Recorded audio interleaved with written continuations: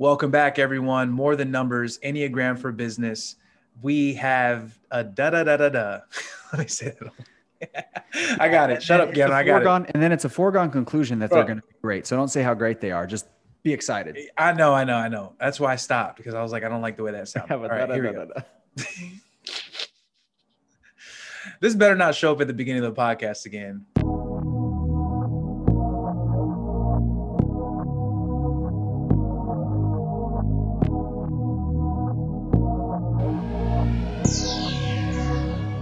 Today we have an entrepreneur who started not one, but two businesses in 2020 amidst the pandemic and COVID. And we are going to get to know her story while also helping her to identify her Enneagram type. So the first 30 minutes, we will hear her story, and the back half, the last 30 minutes, we will dive into finding her Enneagram type. She struggled between a type 7 and a type 1, but we are going to help her identify her dominant type. Thank you for joining us, Victoria. I'm so excited to meet you, get to know your story, and then also hear your feedback on the Enneagram. You just took our assessment and experienced it. Have you ever experienced the Enneagram before? I had not. I've done like so many different personality tests, like just throughout my corporate career. And some of them have not been so aligned. And then there's been other ones like the DISC that I was like blown away by. This one was spot on, and it was kind of just like, ooh, hit me. That's common. It hits a lot of the dark spots for sure.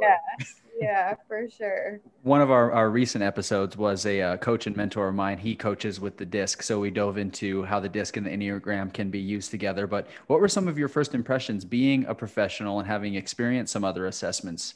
What were your first impressions of the Enneagram? It's honestly really easy to go through. Like the questions are set in a way where you don't have to think too much. They're just pretty straightforward. And as long as you have a good understanding of yourself, you can get through it pretty quickly. So, I mean, I think the entire thing might have taken me like 7 to 10 minutes to complete because I just flew right through it. But then that also, I think, allows you to get a really accurate reading because you know yourself. You're not thinking too deep into the questions like, what do they mean by this? You know, once you get your results, you're like, woo, like this thing really does know me. Like it knows me well. Yeah.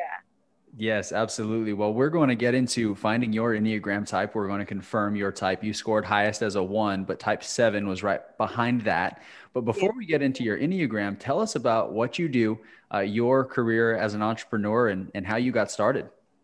Yeah, so I started off my career actually after college as in corporate finance as a financial analyst, a junior financial analyst. And I'm not going to like name drop with companies, but I was with that company for just under 3 years. And then we came in hiring classes, we left in firing classes. So I was devastated. I thought for sure I would be there forever. But lo and behold, God works in mysterious ways. And I ended up registering with a staffing agency. And then I got put in front of a position for what was called a business manager. And so that was my first kind of introduction to business administration. So it wasn't aligned with being with like corporate finance the way that I used to do, but instead, it was like a 3-part role. So I was an executive assistant, I was an office manager, and then I also did a little bit of the financials, but for the departmental level. And then I realized, you know what? I really love this. Like I love business administration. I love the variety in my day. It's not the same weekly, monthly, daily, quarterly reports. You know, it's more challenging and it allows me to arrive in more of like an independent contributor role. And so eventually I left New Jersey, where I'm originally from, and I relocated here to San Diego, and I stayed in that kind of executive assistant role. And so I've had a number of different corporate executive assistant roles supporting CEOs, CFOs, presidents of multi-billion-dollar Fortune 500 companies.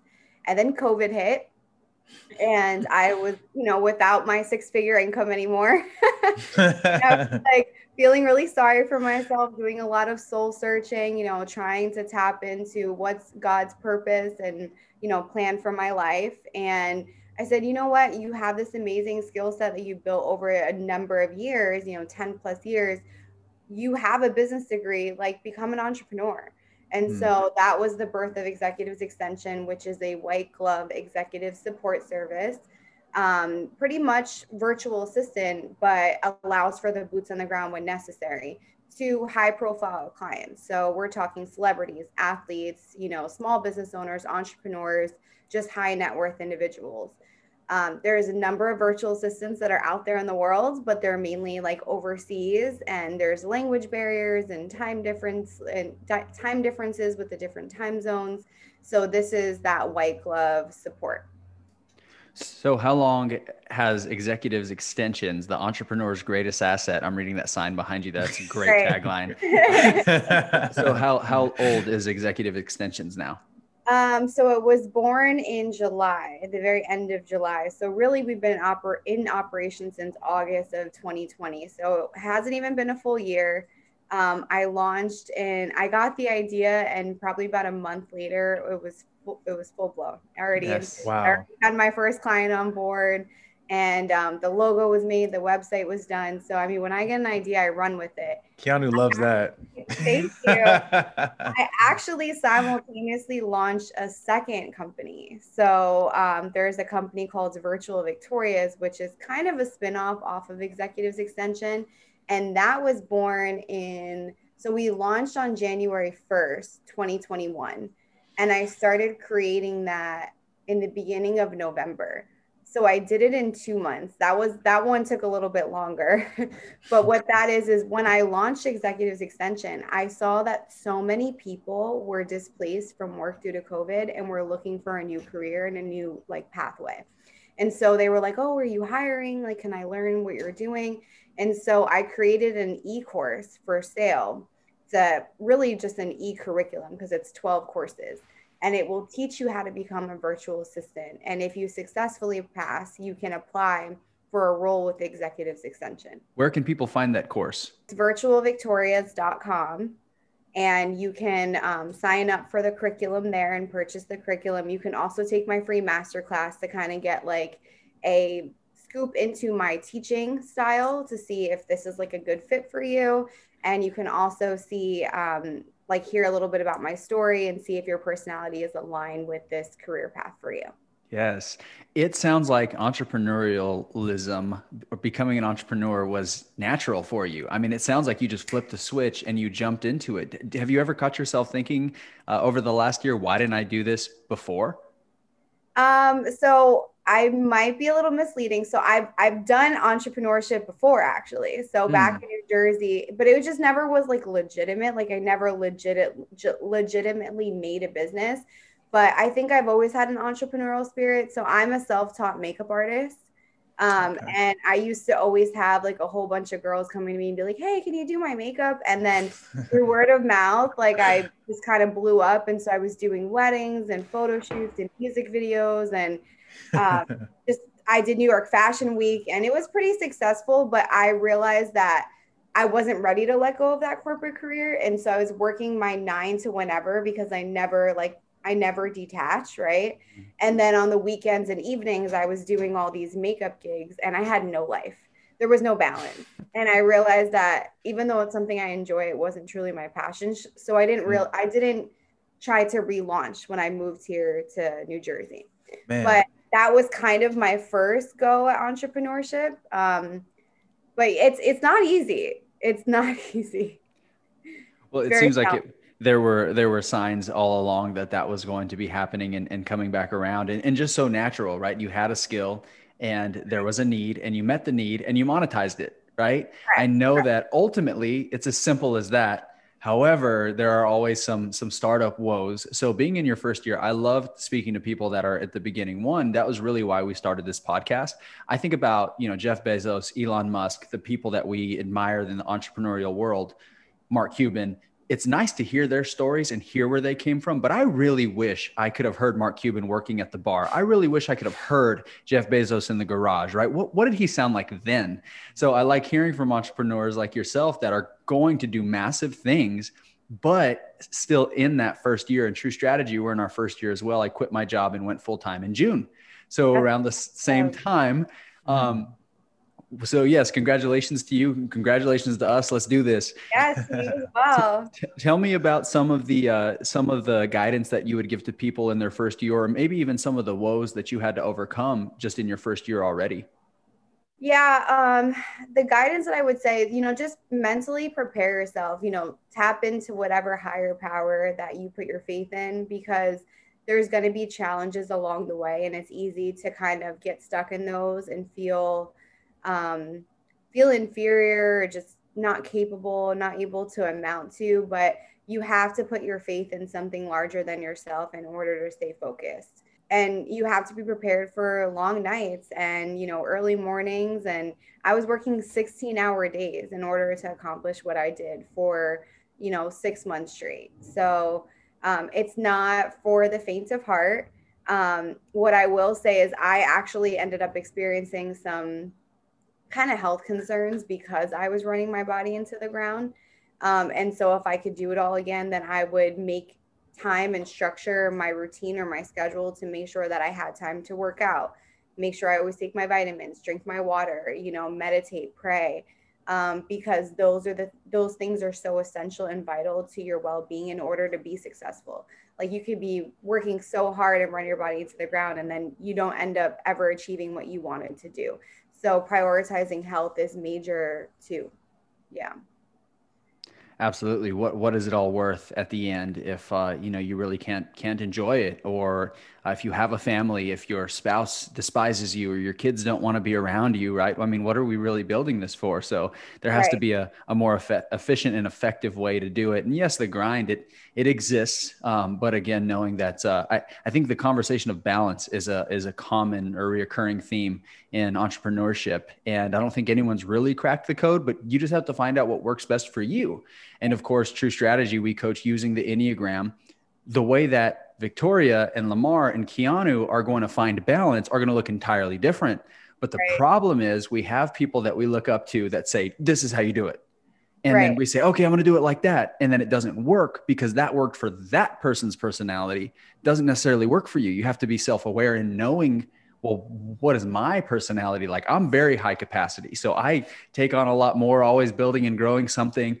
Lamar is very high capacity as well for the average human being. Targeted high capacity is what I call it. Yes. So I don't just take anything. I take a lot, but not just anything. I'll go but if I give him a list of things, he's going to crush it. Hey, I'm going to knock that list out. So it's figuring out, okay, what does high capacity look like? If I was comparing Lamar to myself, like, yeah, he's not high capacity. If I were to compare him to myself, and if he were to compare me to him, he would say, like, this guy's all over the place. And I know I'm not, right? We're just seeing each other through our own lens. So it's interesting to hear from your perspective. Lamar, I haven't let you say a single word. I'm gonna let you jump in.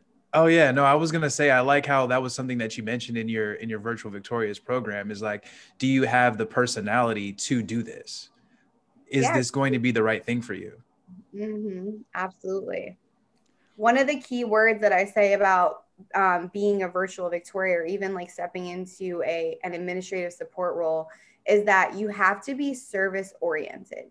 You have to have a heart for service, because it's sometimes a thankless job. We are there to support our clients and to make sure that they achieve their goals and that they improve their bottom line on an annual basis.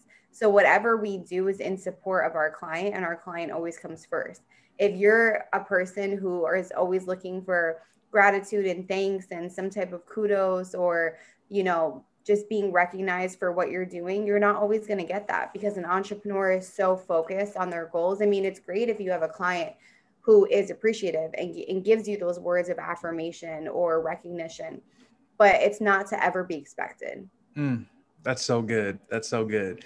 This is off topic, but earlier you mentioned how you moved from Jersey to San Diego, and anytime we get someone on the East Coast, like, Keanu's always quick to talk about how I need to move to the East Coast and get out of San Diego. So now you, Victoria, please preach to Keanu and let him know why San Diego is where it's at.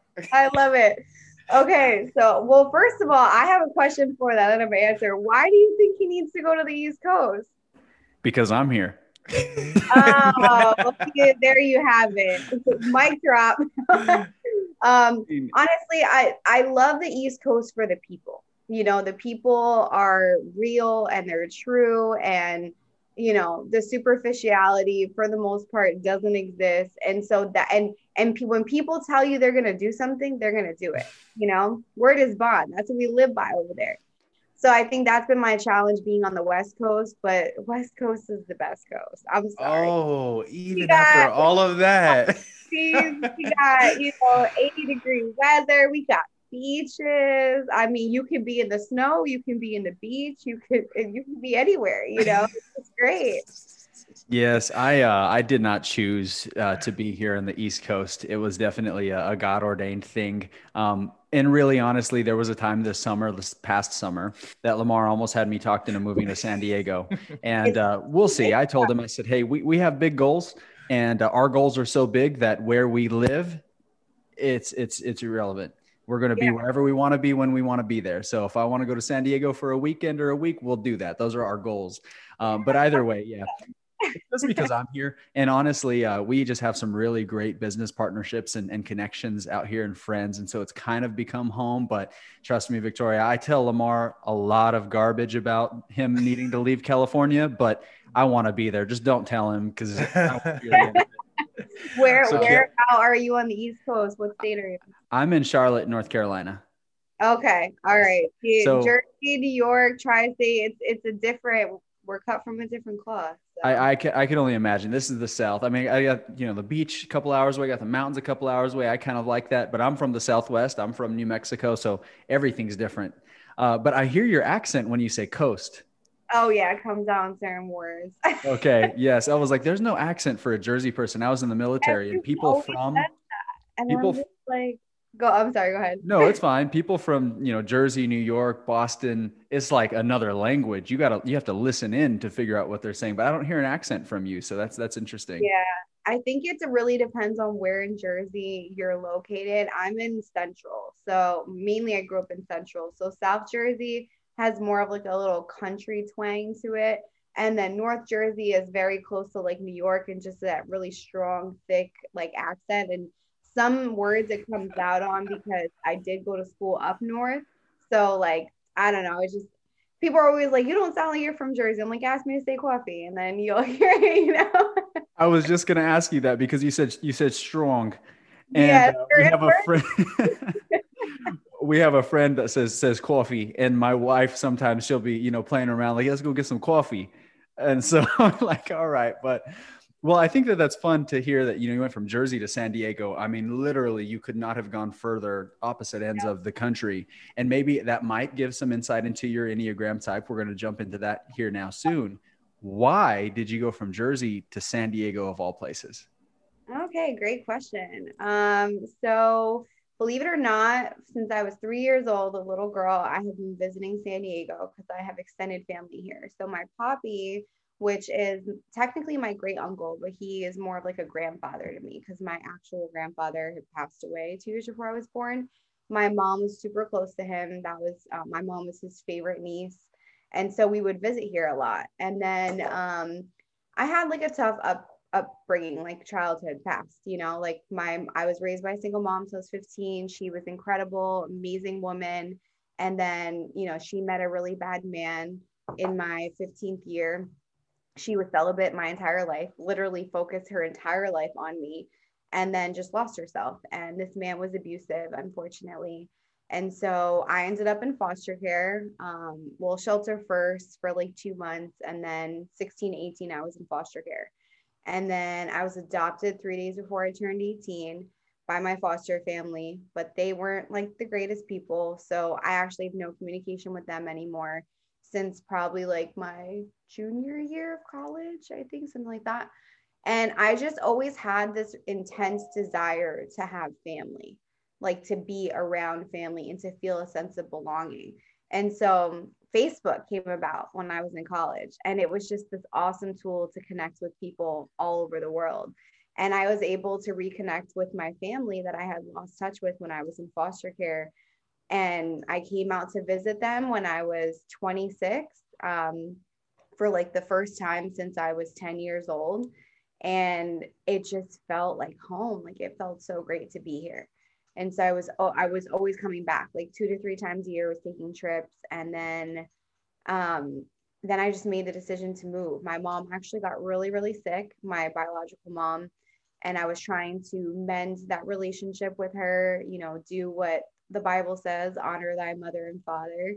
She had been diagnosed with fatal multiple sclerosis and was bedridden and wheelchair bound and in diapers, like all within 4 months it happened. And yeah, I was fresh out of like a 5-year relationship, and I had the decision to either go and get my own place again or help my mom out. So I moved in with her to try to mend and build that relationship again. And here's the kicker: she married the guy who broke our family apart. So I had to go through that. But this man looked me in my eye and told me he is a changed man. He found God. He apologized to me for all the turmoil he caused me and my family. And I had to really do some soul searching and dig deep. And I said, if God can forgive, then why can't I? And so I forgave him. But they say also, if someone shows you their true colors, believe it the first time. So it wasn't more than like a couple months into that living situation where the same, you know, devil showed his horns. And at 26, he tried to hit me again for the last time. And I was like, I'm out of here. I gave my mom an ultimatum. I said, you either kick him to the curb and I will take care of us. I had a great job in Jersey, making really good money. I was like, or I'm moving. I'm going to California and I'm going to create the family that I always wanted. And she chose him. So I packed up my car, everything that could fit in my car, as much as I could, sold everything else. And I drove 3,000 miles across country and started all over again. Wow. Yeah. Wow. What a story. Thank you for sharing. That was, you know, I was very interested to find out how you end up so far. But one, to visit San Diego as much as you did, I get why you moved. I visited one time and I can't stop thinking about it. But also just, you know, all of the opportunity and really being close to your family. You know, there always seems to be a connection between people that have gone through very trying times and becoming entrepreneurs or becoming business owners. There always seems to be a connection. I've not met a single person that said, yeah, everything was roses when I grew up. It was great. And then I said, I'll own a business. So I think it's this conversation that Lamar and I have that's like, yes, some people have tough circumstance, but there's so much gratitude to be found in that it made you who you are. What are those connections in that story that you can draw to being an entrepreneur and being able to face the trials that come with that? Yeah, you make a really valid point, because when you go through really tough times in your life and you don't really have that support system, or you don't have, you know, solid relationships or connections, you really have to rely on self. And you really need to have a trust within yourself to be successful or change your circumstances. You know, I don't have like mommy and daddy to fall back on if something goes wrong, or really anybody. So I have to have a strong sense of who I am and a strong sense of determination in order to make my pathway or create my destiny or my future. And I've always just been that person. I'm like, I'm not going to let my circumstances define me. I'm not. And for the longest time, I never shared my story. I actually lied. I created so much of a false reality in order to protect who I truly was, because I didn't want to be that vulnerable. And I was encouraged to do so by my foster family. I mean, I'm a white girl. Okay. So I'm Italian. I'm from my mom, I'm Italian Sicilian. From my dad, who I just met a month after I turned 29, I found out I'm Jewish and of Russian, Israeli, and Polish descent. So I'm a mutt, but you know, I'm a white girl essentially. I grew up in a very like white town, very Caucasian, not diverse. And then I end up in foster care and I move to this town that's all minorities, nothing but Hispanics, Blacks. And my foster mom, who's Puerto Rican, told me, you better not go to school and tell them you're a white girl. As a gringa, they'll beat you up. She told me, you better tell them that you're half Italian, half Puerto Rican. And so I struggled with a lot of identity issues growing up because I told everyone that I was in school with that I was half Italian, half Puerto Rican. And that was my real mom. I wasn't adopted. Those were my real sisters, all my foster sisters. We made my mom look like she was a whore because we all look different. And we're like, we all have different dads. But that wasn't it was a defense mechanism. And we never wanted to be labeled as a foster child because there's so many stigmas that are attached to that.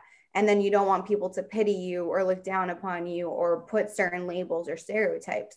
So it really wasn't until I turned 30.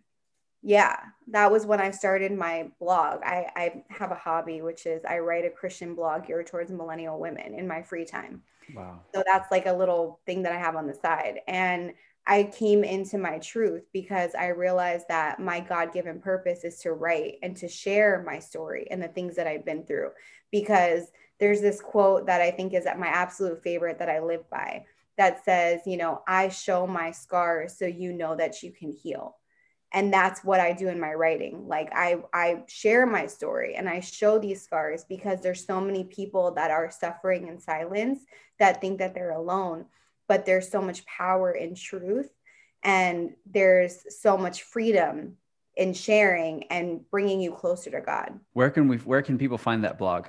The Glamb, GLAMB.wordpress.com.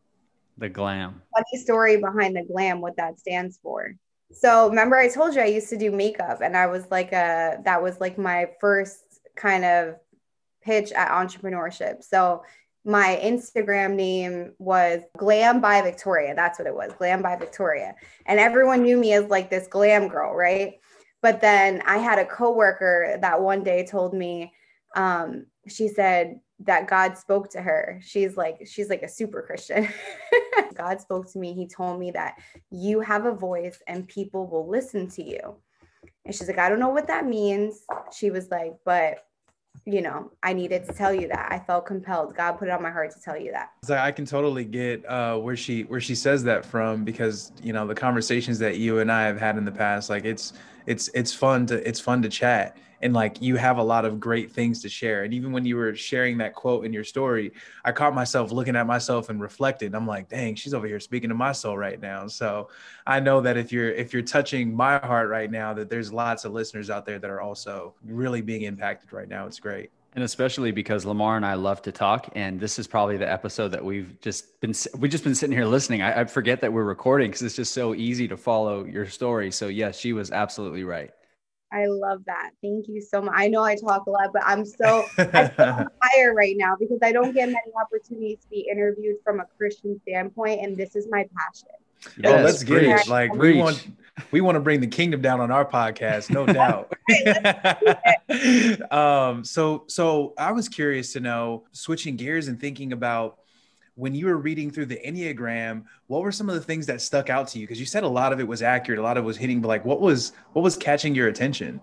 I think the one I scored the highest on was perfectionist, right? Yes. And so when I was reading that, like it talks about how important it is, or talks about like you being a perfectionist and like having a feeling like you can't make any mistakes and like being your own worst critic and like really just being a perfectionist, like people feeling like they have to be at a certain standard in order to appease you. And it makes sense because what I just said, you know, I only had myself to rely on. And so I've always held myself to a really high standard. And it's definitely not intentional, but it's just the way that I felt like I had to be in order to become successful. And it's actually really in ways negatively impacted my relationships with others. So that was the part where it was like, I think I even emailed you yesterday and I was like, I'm over here sweating. And that was because I had that moment of realization of like, yeah, like this is what's impacting some of my relationships in a negative light. And wow. It's not intentional.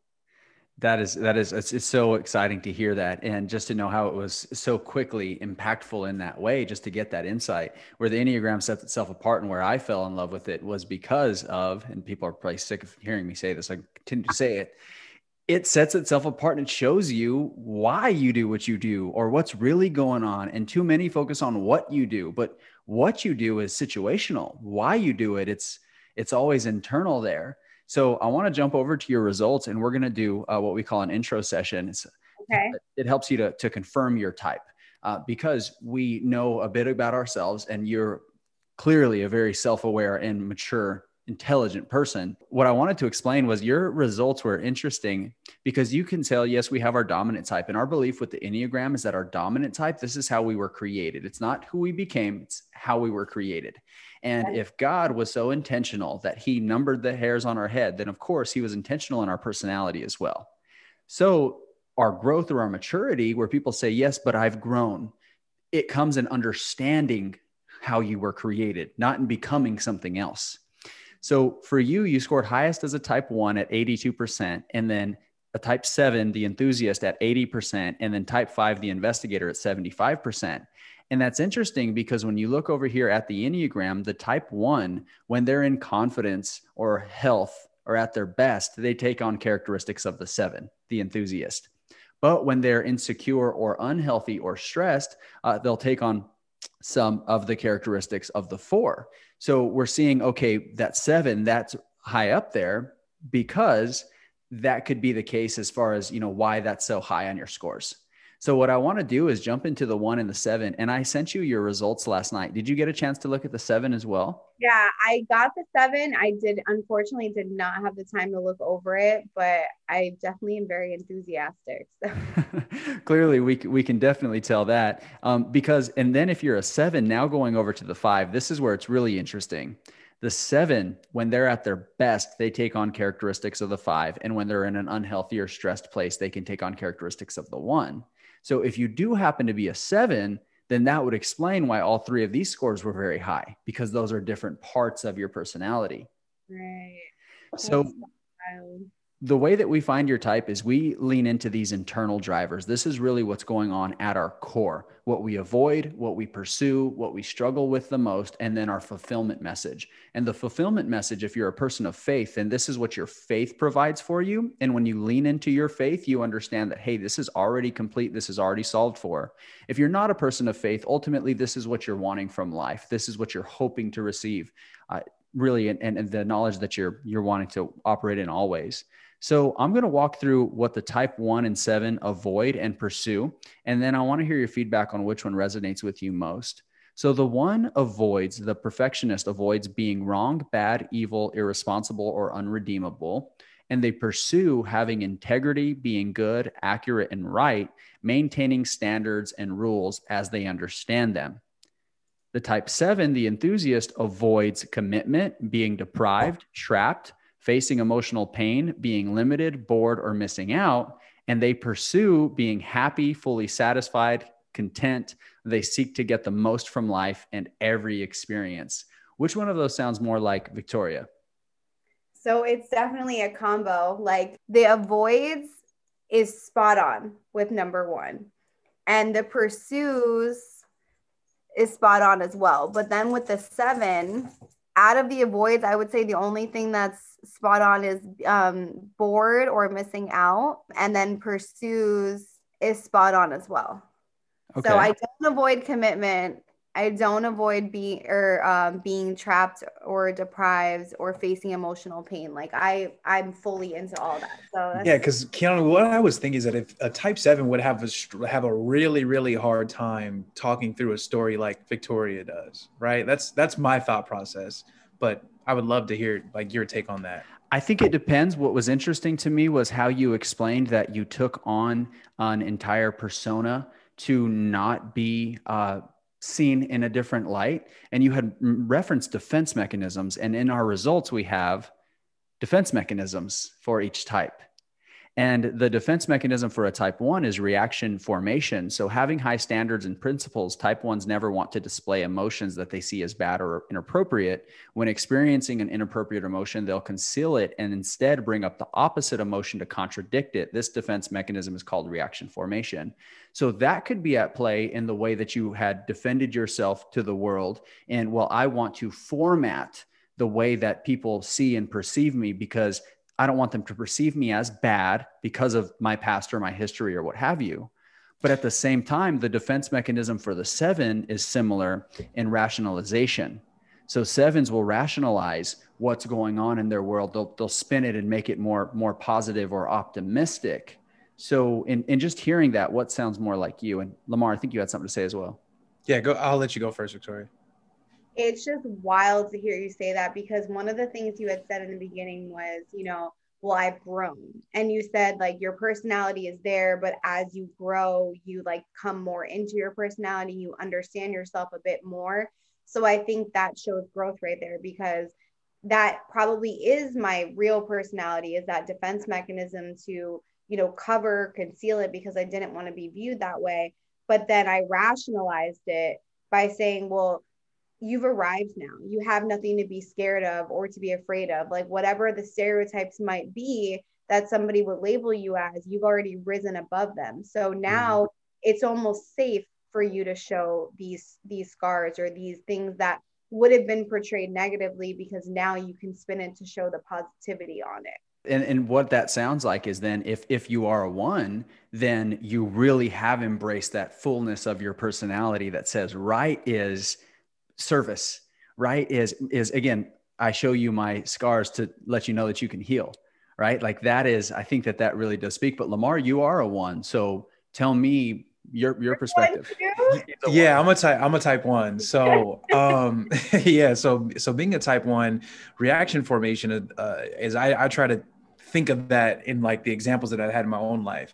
So in my business, we would compare our production and activity to others. And so when someone else did better than me, deep down, like I was like, man, like I know that I'm better than you, but I would probably be the one giving them the most praise and the most congratulations.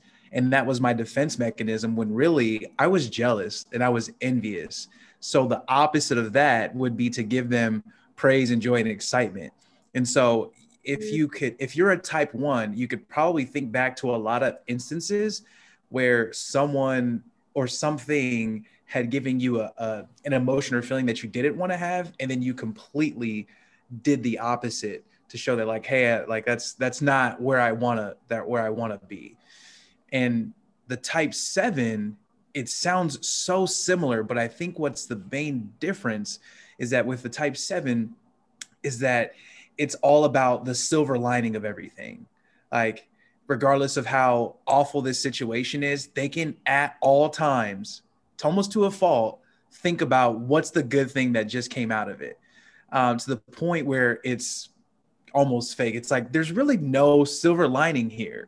Like, this is an awful situation and it can be meant for good, but you have to accept that something bad just happened and that's okay. So do you kind of see the differences? They're so tiny, but like that. No, so I don't know. I don't know if that helps. The way you described it, I can totally see what you're saying. And that very much defines and describes me. I'm always looking at the silver lining. That's been my entire motto this past year with COVID. It was like, I lost my job, my 6-figure income, and completely had an entire like life just, rolled over. But I'm like, but then look at this, it was the year that I came into entrepreneurship and started my business, and I got my puppy, and, I had time to sit with myself and really process some emotions and feelings and come closer to God and look at my purpose. And so I always try to flip things to find the positive in them. So you hit that nail on the head. Kiana, what might be cool is talking about the path that the 7 and the 1 makes, and like talking about like the convergence and the. I will. I'm going to jump into paths. First, I want to finish the internal drivers. So you're not wrong, Lamar. You're good. All right. See, now he's becoming resentful. Speaking of type 1s and resentment, the dominant struggle, what the Enneagram helps us to see is that which is our more dominant struggle, like the thorn in our side, if you will. So we have struggles of all kinds, but the Enneagram shows us a more dominant one. For a type 1, it is resentment. So the type 1 feels it is their responsibility for things to be right. They hold themselves and those around them to high standards. And when they are not met, resentment can build until it surfaces as being critical or judgmental. So type 1s won't be out and out aggressive or angry. They'll bottle it up. They'll internalize their anger, and eventually it'll start to seep out as being judgmental or critical. because it's bad to be outright angry. So resentment will happen, and eventually it'll start to seep out, and people are like, whoa, where did that come from? Right? That was harsh. And they don't even realize that they've been bottling it up for so long, and now it's kind of seeping out. And for the 7, the internal struggle, the dominant struggle could not be more different. It's gluttony. So the 7, in their pursuit of being fully satisfied, they feel empty inside and seek to fill themselves up to compensate for this feeling of lack. They can develop an insatiable desire to meet their needs, grasping for every experience and opportunity in hopes of not missing out. So the 7 believes that, hey, there's more out there and I have to go and get it. Our friend Joy, we had her on the podcast. She's a financial advisor, and she moved to San Diego a couple of years ago, and she's satisfied now. She's content. She's found that. But before moving to San Diego, it was always like, what's more? What's more? I need more. I need more options. I need a bigger city. I need to advance in my career. But now she's reached that place where, okay, I really do have the options, and I'm more satisfied now. And she's a 7. So resentment and gluttony, tell us how those resonate with you, Victoria. I'm like choking up right now with the word because it's so Wow. Oh, yikes. I definitely have that. The resentment, I think, shows highest when it comes to relationships, romantic interest. I try to be like that pleaser in my relationships. And then, the things that aren't going right or I'm not happy with, like, it'll bottle up until it like boils over. And then it's like, where did this come from? And it does come out in judgmental because like I'm a fixer to my core. Like I want to just try to like help everyone do everything. And, I can do it better than you, but I want you to think that you can do it. So I'll like make suggestions, but it comes out very judgy. And yeah, Lamar's cracking up over there. Because that's me. Okay. Let me ask you this. Do you ever feel like when someone thinks you're coming off judgy, you're like, I could have given you 6 to 10 more things to work on just now. I only gave you a little portion of what I want to help you with. Yes, that's me. That's so me. And then with the 7 and the gluttony, God, that's so on point too. I mean, even now, like in San Diego, like I love this city, don't get me wrong, but I still feel like there's more out there for me. And I've recently been thinking like, is LA or Orange County more my pace? Because at the end of the day, I'm a city girl, I'm from Jersey. Like San Diego is beautiful. It's a beach town though. And like people just move a little slower here. There's not as much business opportunities. So I'm just like, I'm always looking for like, what's more? What more can I get? What am I missing out on? Like, what more business opportunities, maybe people and places that are more aligned with my personality that I can surround myself with. Cause, at my age, I'm going to be 33 this year. I'm not married yet. I don't have children, but I don't want to be in the party scene like that and just throwing my life away.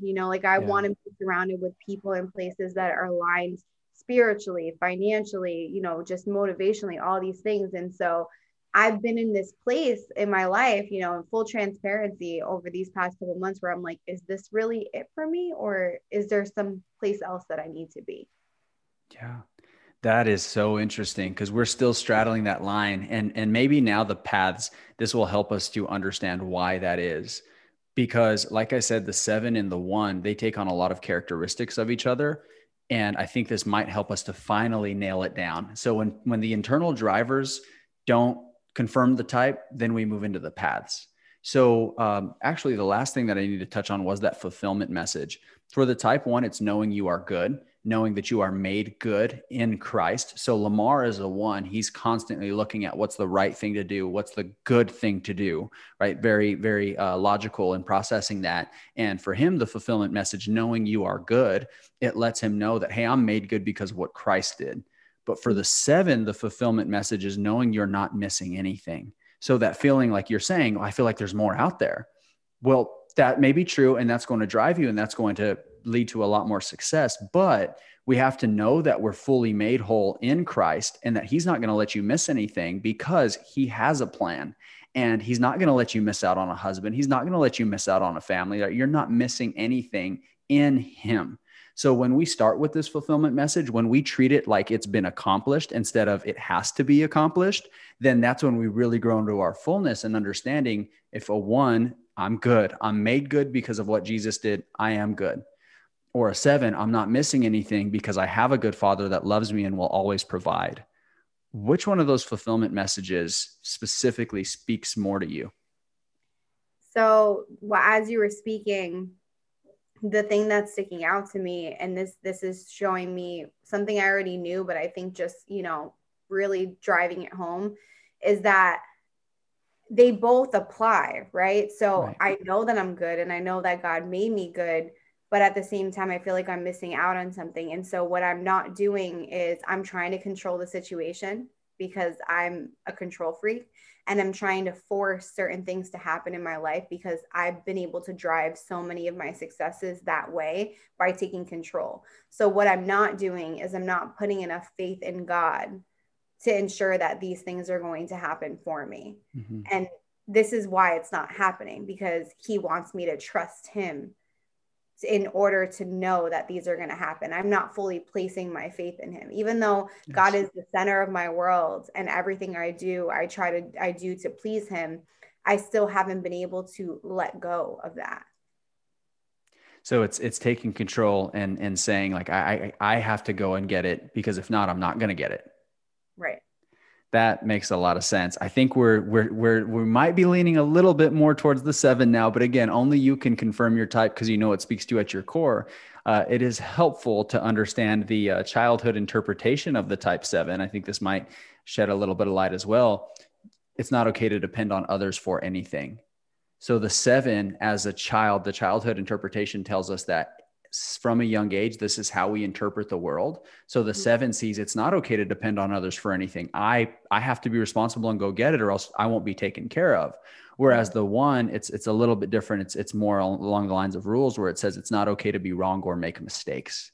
So 1 is about keeping yourself in check, and 1 is about going and getting stuff, right? So very, very different. And what I heard you say a moment ago was that, like, it's hard for me to depend on God, but that's okay, because following Christ, that's a day-to-day process, a moment-to-moment process as an entrepreneur, right? It's like, I'm really good this hour, but the next hour I might have to get on my knees again because this is tough. So these paths here, these show us how these are interacting with each other. So the 7 takes on characteristics of the 1 in their insecurity path or their leverage path. And basically what that means is that at your default, your weaknesses will be that of the type 1. So when a 7 is unhealthy or stressed or insecure, they restrict and limit themselves to achieve goals, become more critical and judgmental of yourself and others, critical and angry towards others who place limitations on you, identify flaws and move away from them. So that's the default unhealthy side or insecure side of a 7. But they can leverage those strengths. That's why we call this the leverage path. You can leverage those weaknesses as strengths as well. So you pull on some strengths from the 1 also. And what that looks like is begin to accept life and its flaws while focusing on a greater purpose. Identify and focus on priorities without procrastinating or avoiding. Take ownership of your emotions and seek to understand them and become more responsible. How is this hitting you here?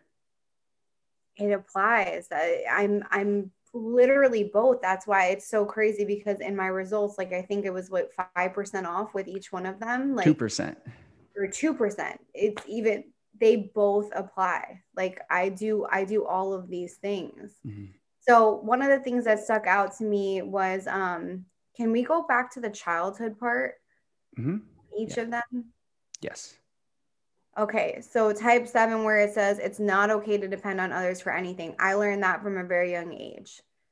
But then we're on type 1, where it says it's not okay to be wrong or make mistakes. I think I started to evolve into that in foster care, because I went from being the only child to now being the oldest of 6. And anytime any of my foster sisters did anything wrong, I got in trouble. And I never wanted to be in trouble because I'm a perfectionist. I always wanted to be doing the right thing. And so that's where that really started to develop in my personality, where I always felt responsible for other people's mistakes. That's interesting. Yeah. So I think there's something there. These ones that I was reading to you before, this is all 7.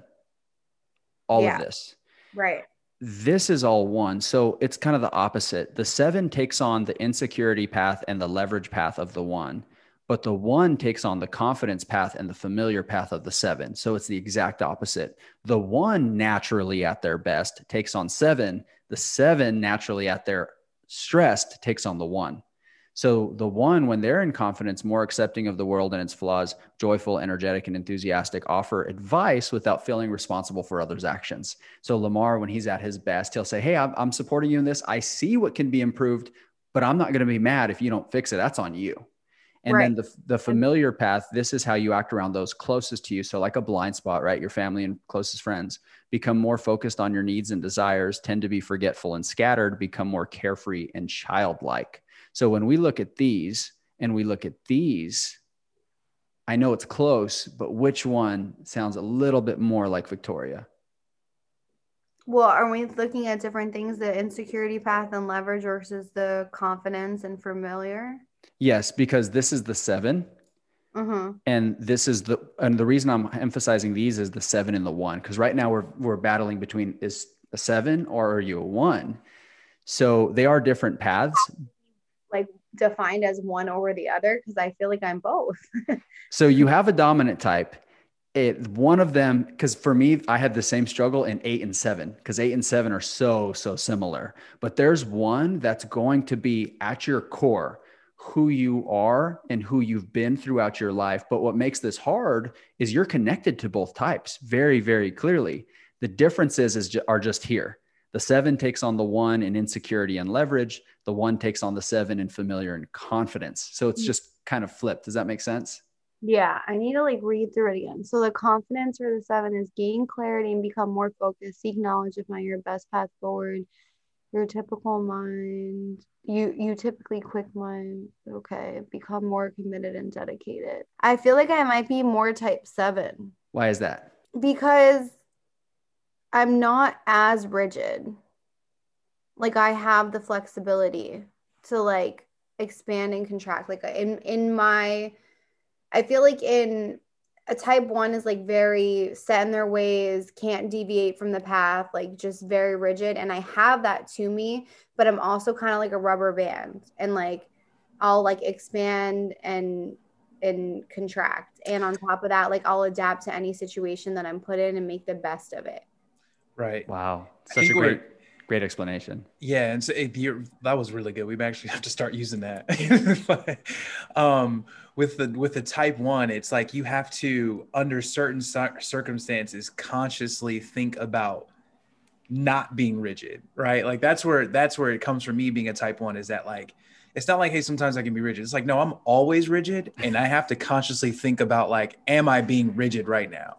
Right. Where the type 7 is, you know what, for the most part, I'm pretty relaxed. I'm about having experience. I'm about having fun. I'm driven. I'm goal oriented. And then every now and then you'll catch me and I will be locked in my rigid moments. No, this is how it should be done. This is how we're going to lock it in. This is where it's going to be.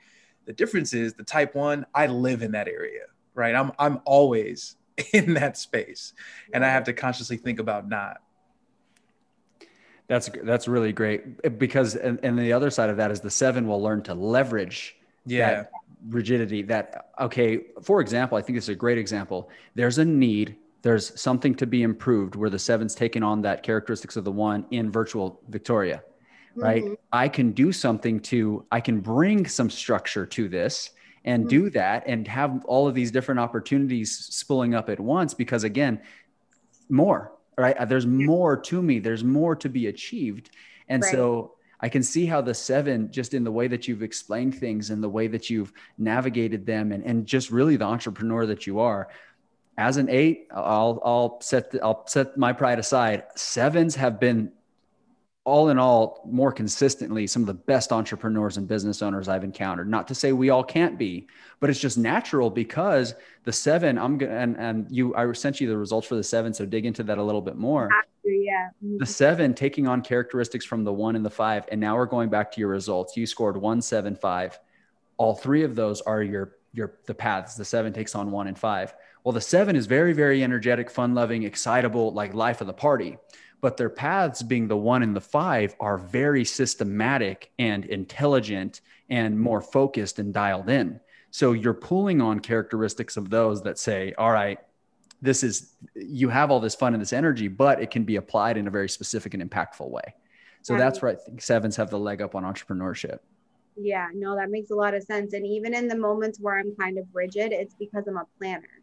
So I'll like plan something out. And if something doesn't go as according to plan, that's what kind of triggers me, because I'm so like structured in that way. But I commonly refer to myself as like a butterfly, in the sense where it's like you're a cocoon and then like you emerge or evolve in each like situation that you're placed in. Like you're going to become the best version of yourself no matter where you're at. So like being in 3 different high schools, you know, being in 2 different states, like moving across country, like I've always kind of emerged into what I need to be, no matter where I'm at. That rationalization, or that, again, that silver lining, that positivity. That's heaven. Yeah. Some Enneagram tests call the 7 the optimist.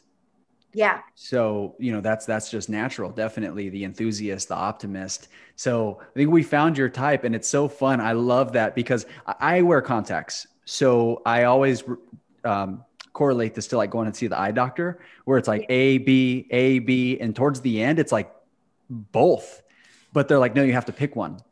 That's kind of like what we did now, where it's like, yes, but we're getting very, very fine tuned now in the way you see. And that's when it's like, all right, 7.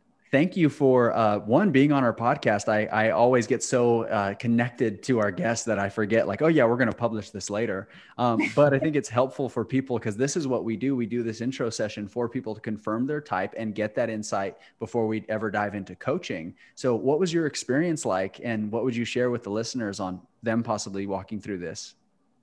It was awesome. Like I came into this, like I said, sweating, and then this is no dig at you at all, Amar, but like I'm kind of thrilled and like relieved I'm more a 7.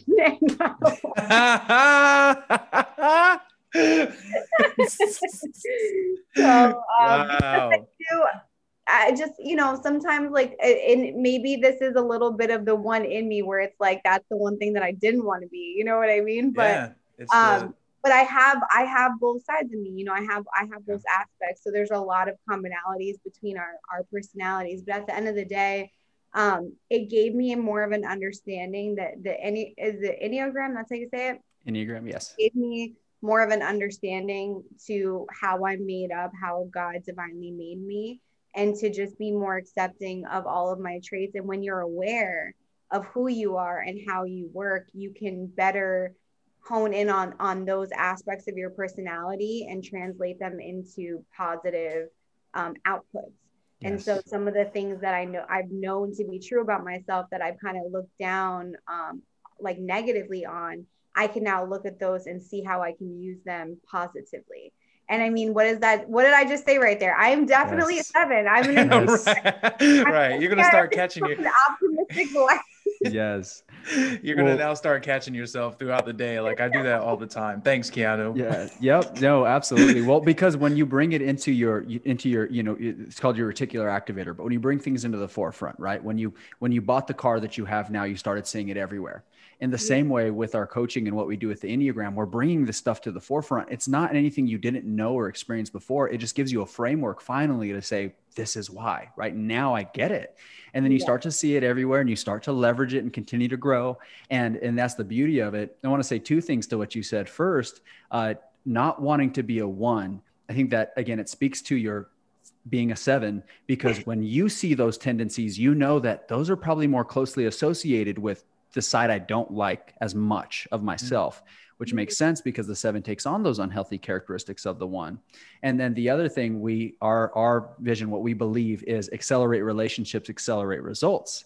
So you just accelerated your relationship with yourself.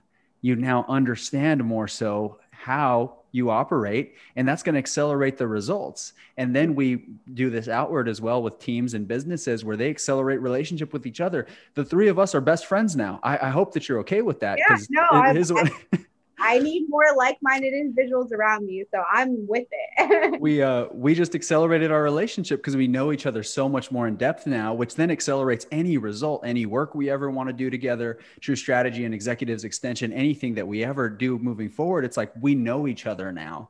So I love when that kind of just naturally comes forward. So thank you for your story. Thank you for your passion. Thank you for the example that you are. Thank you for showing your scars so people know that they can heal.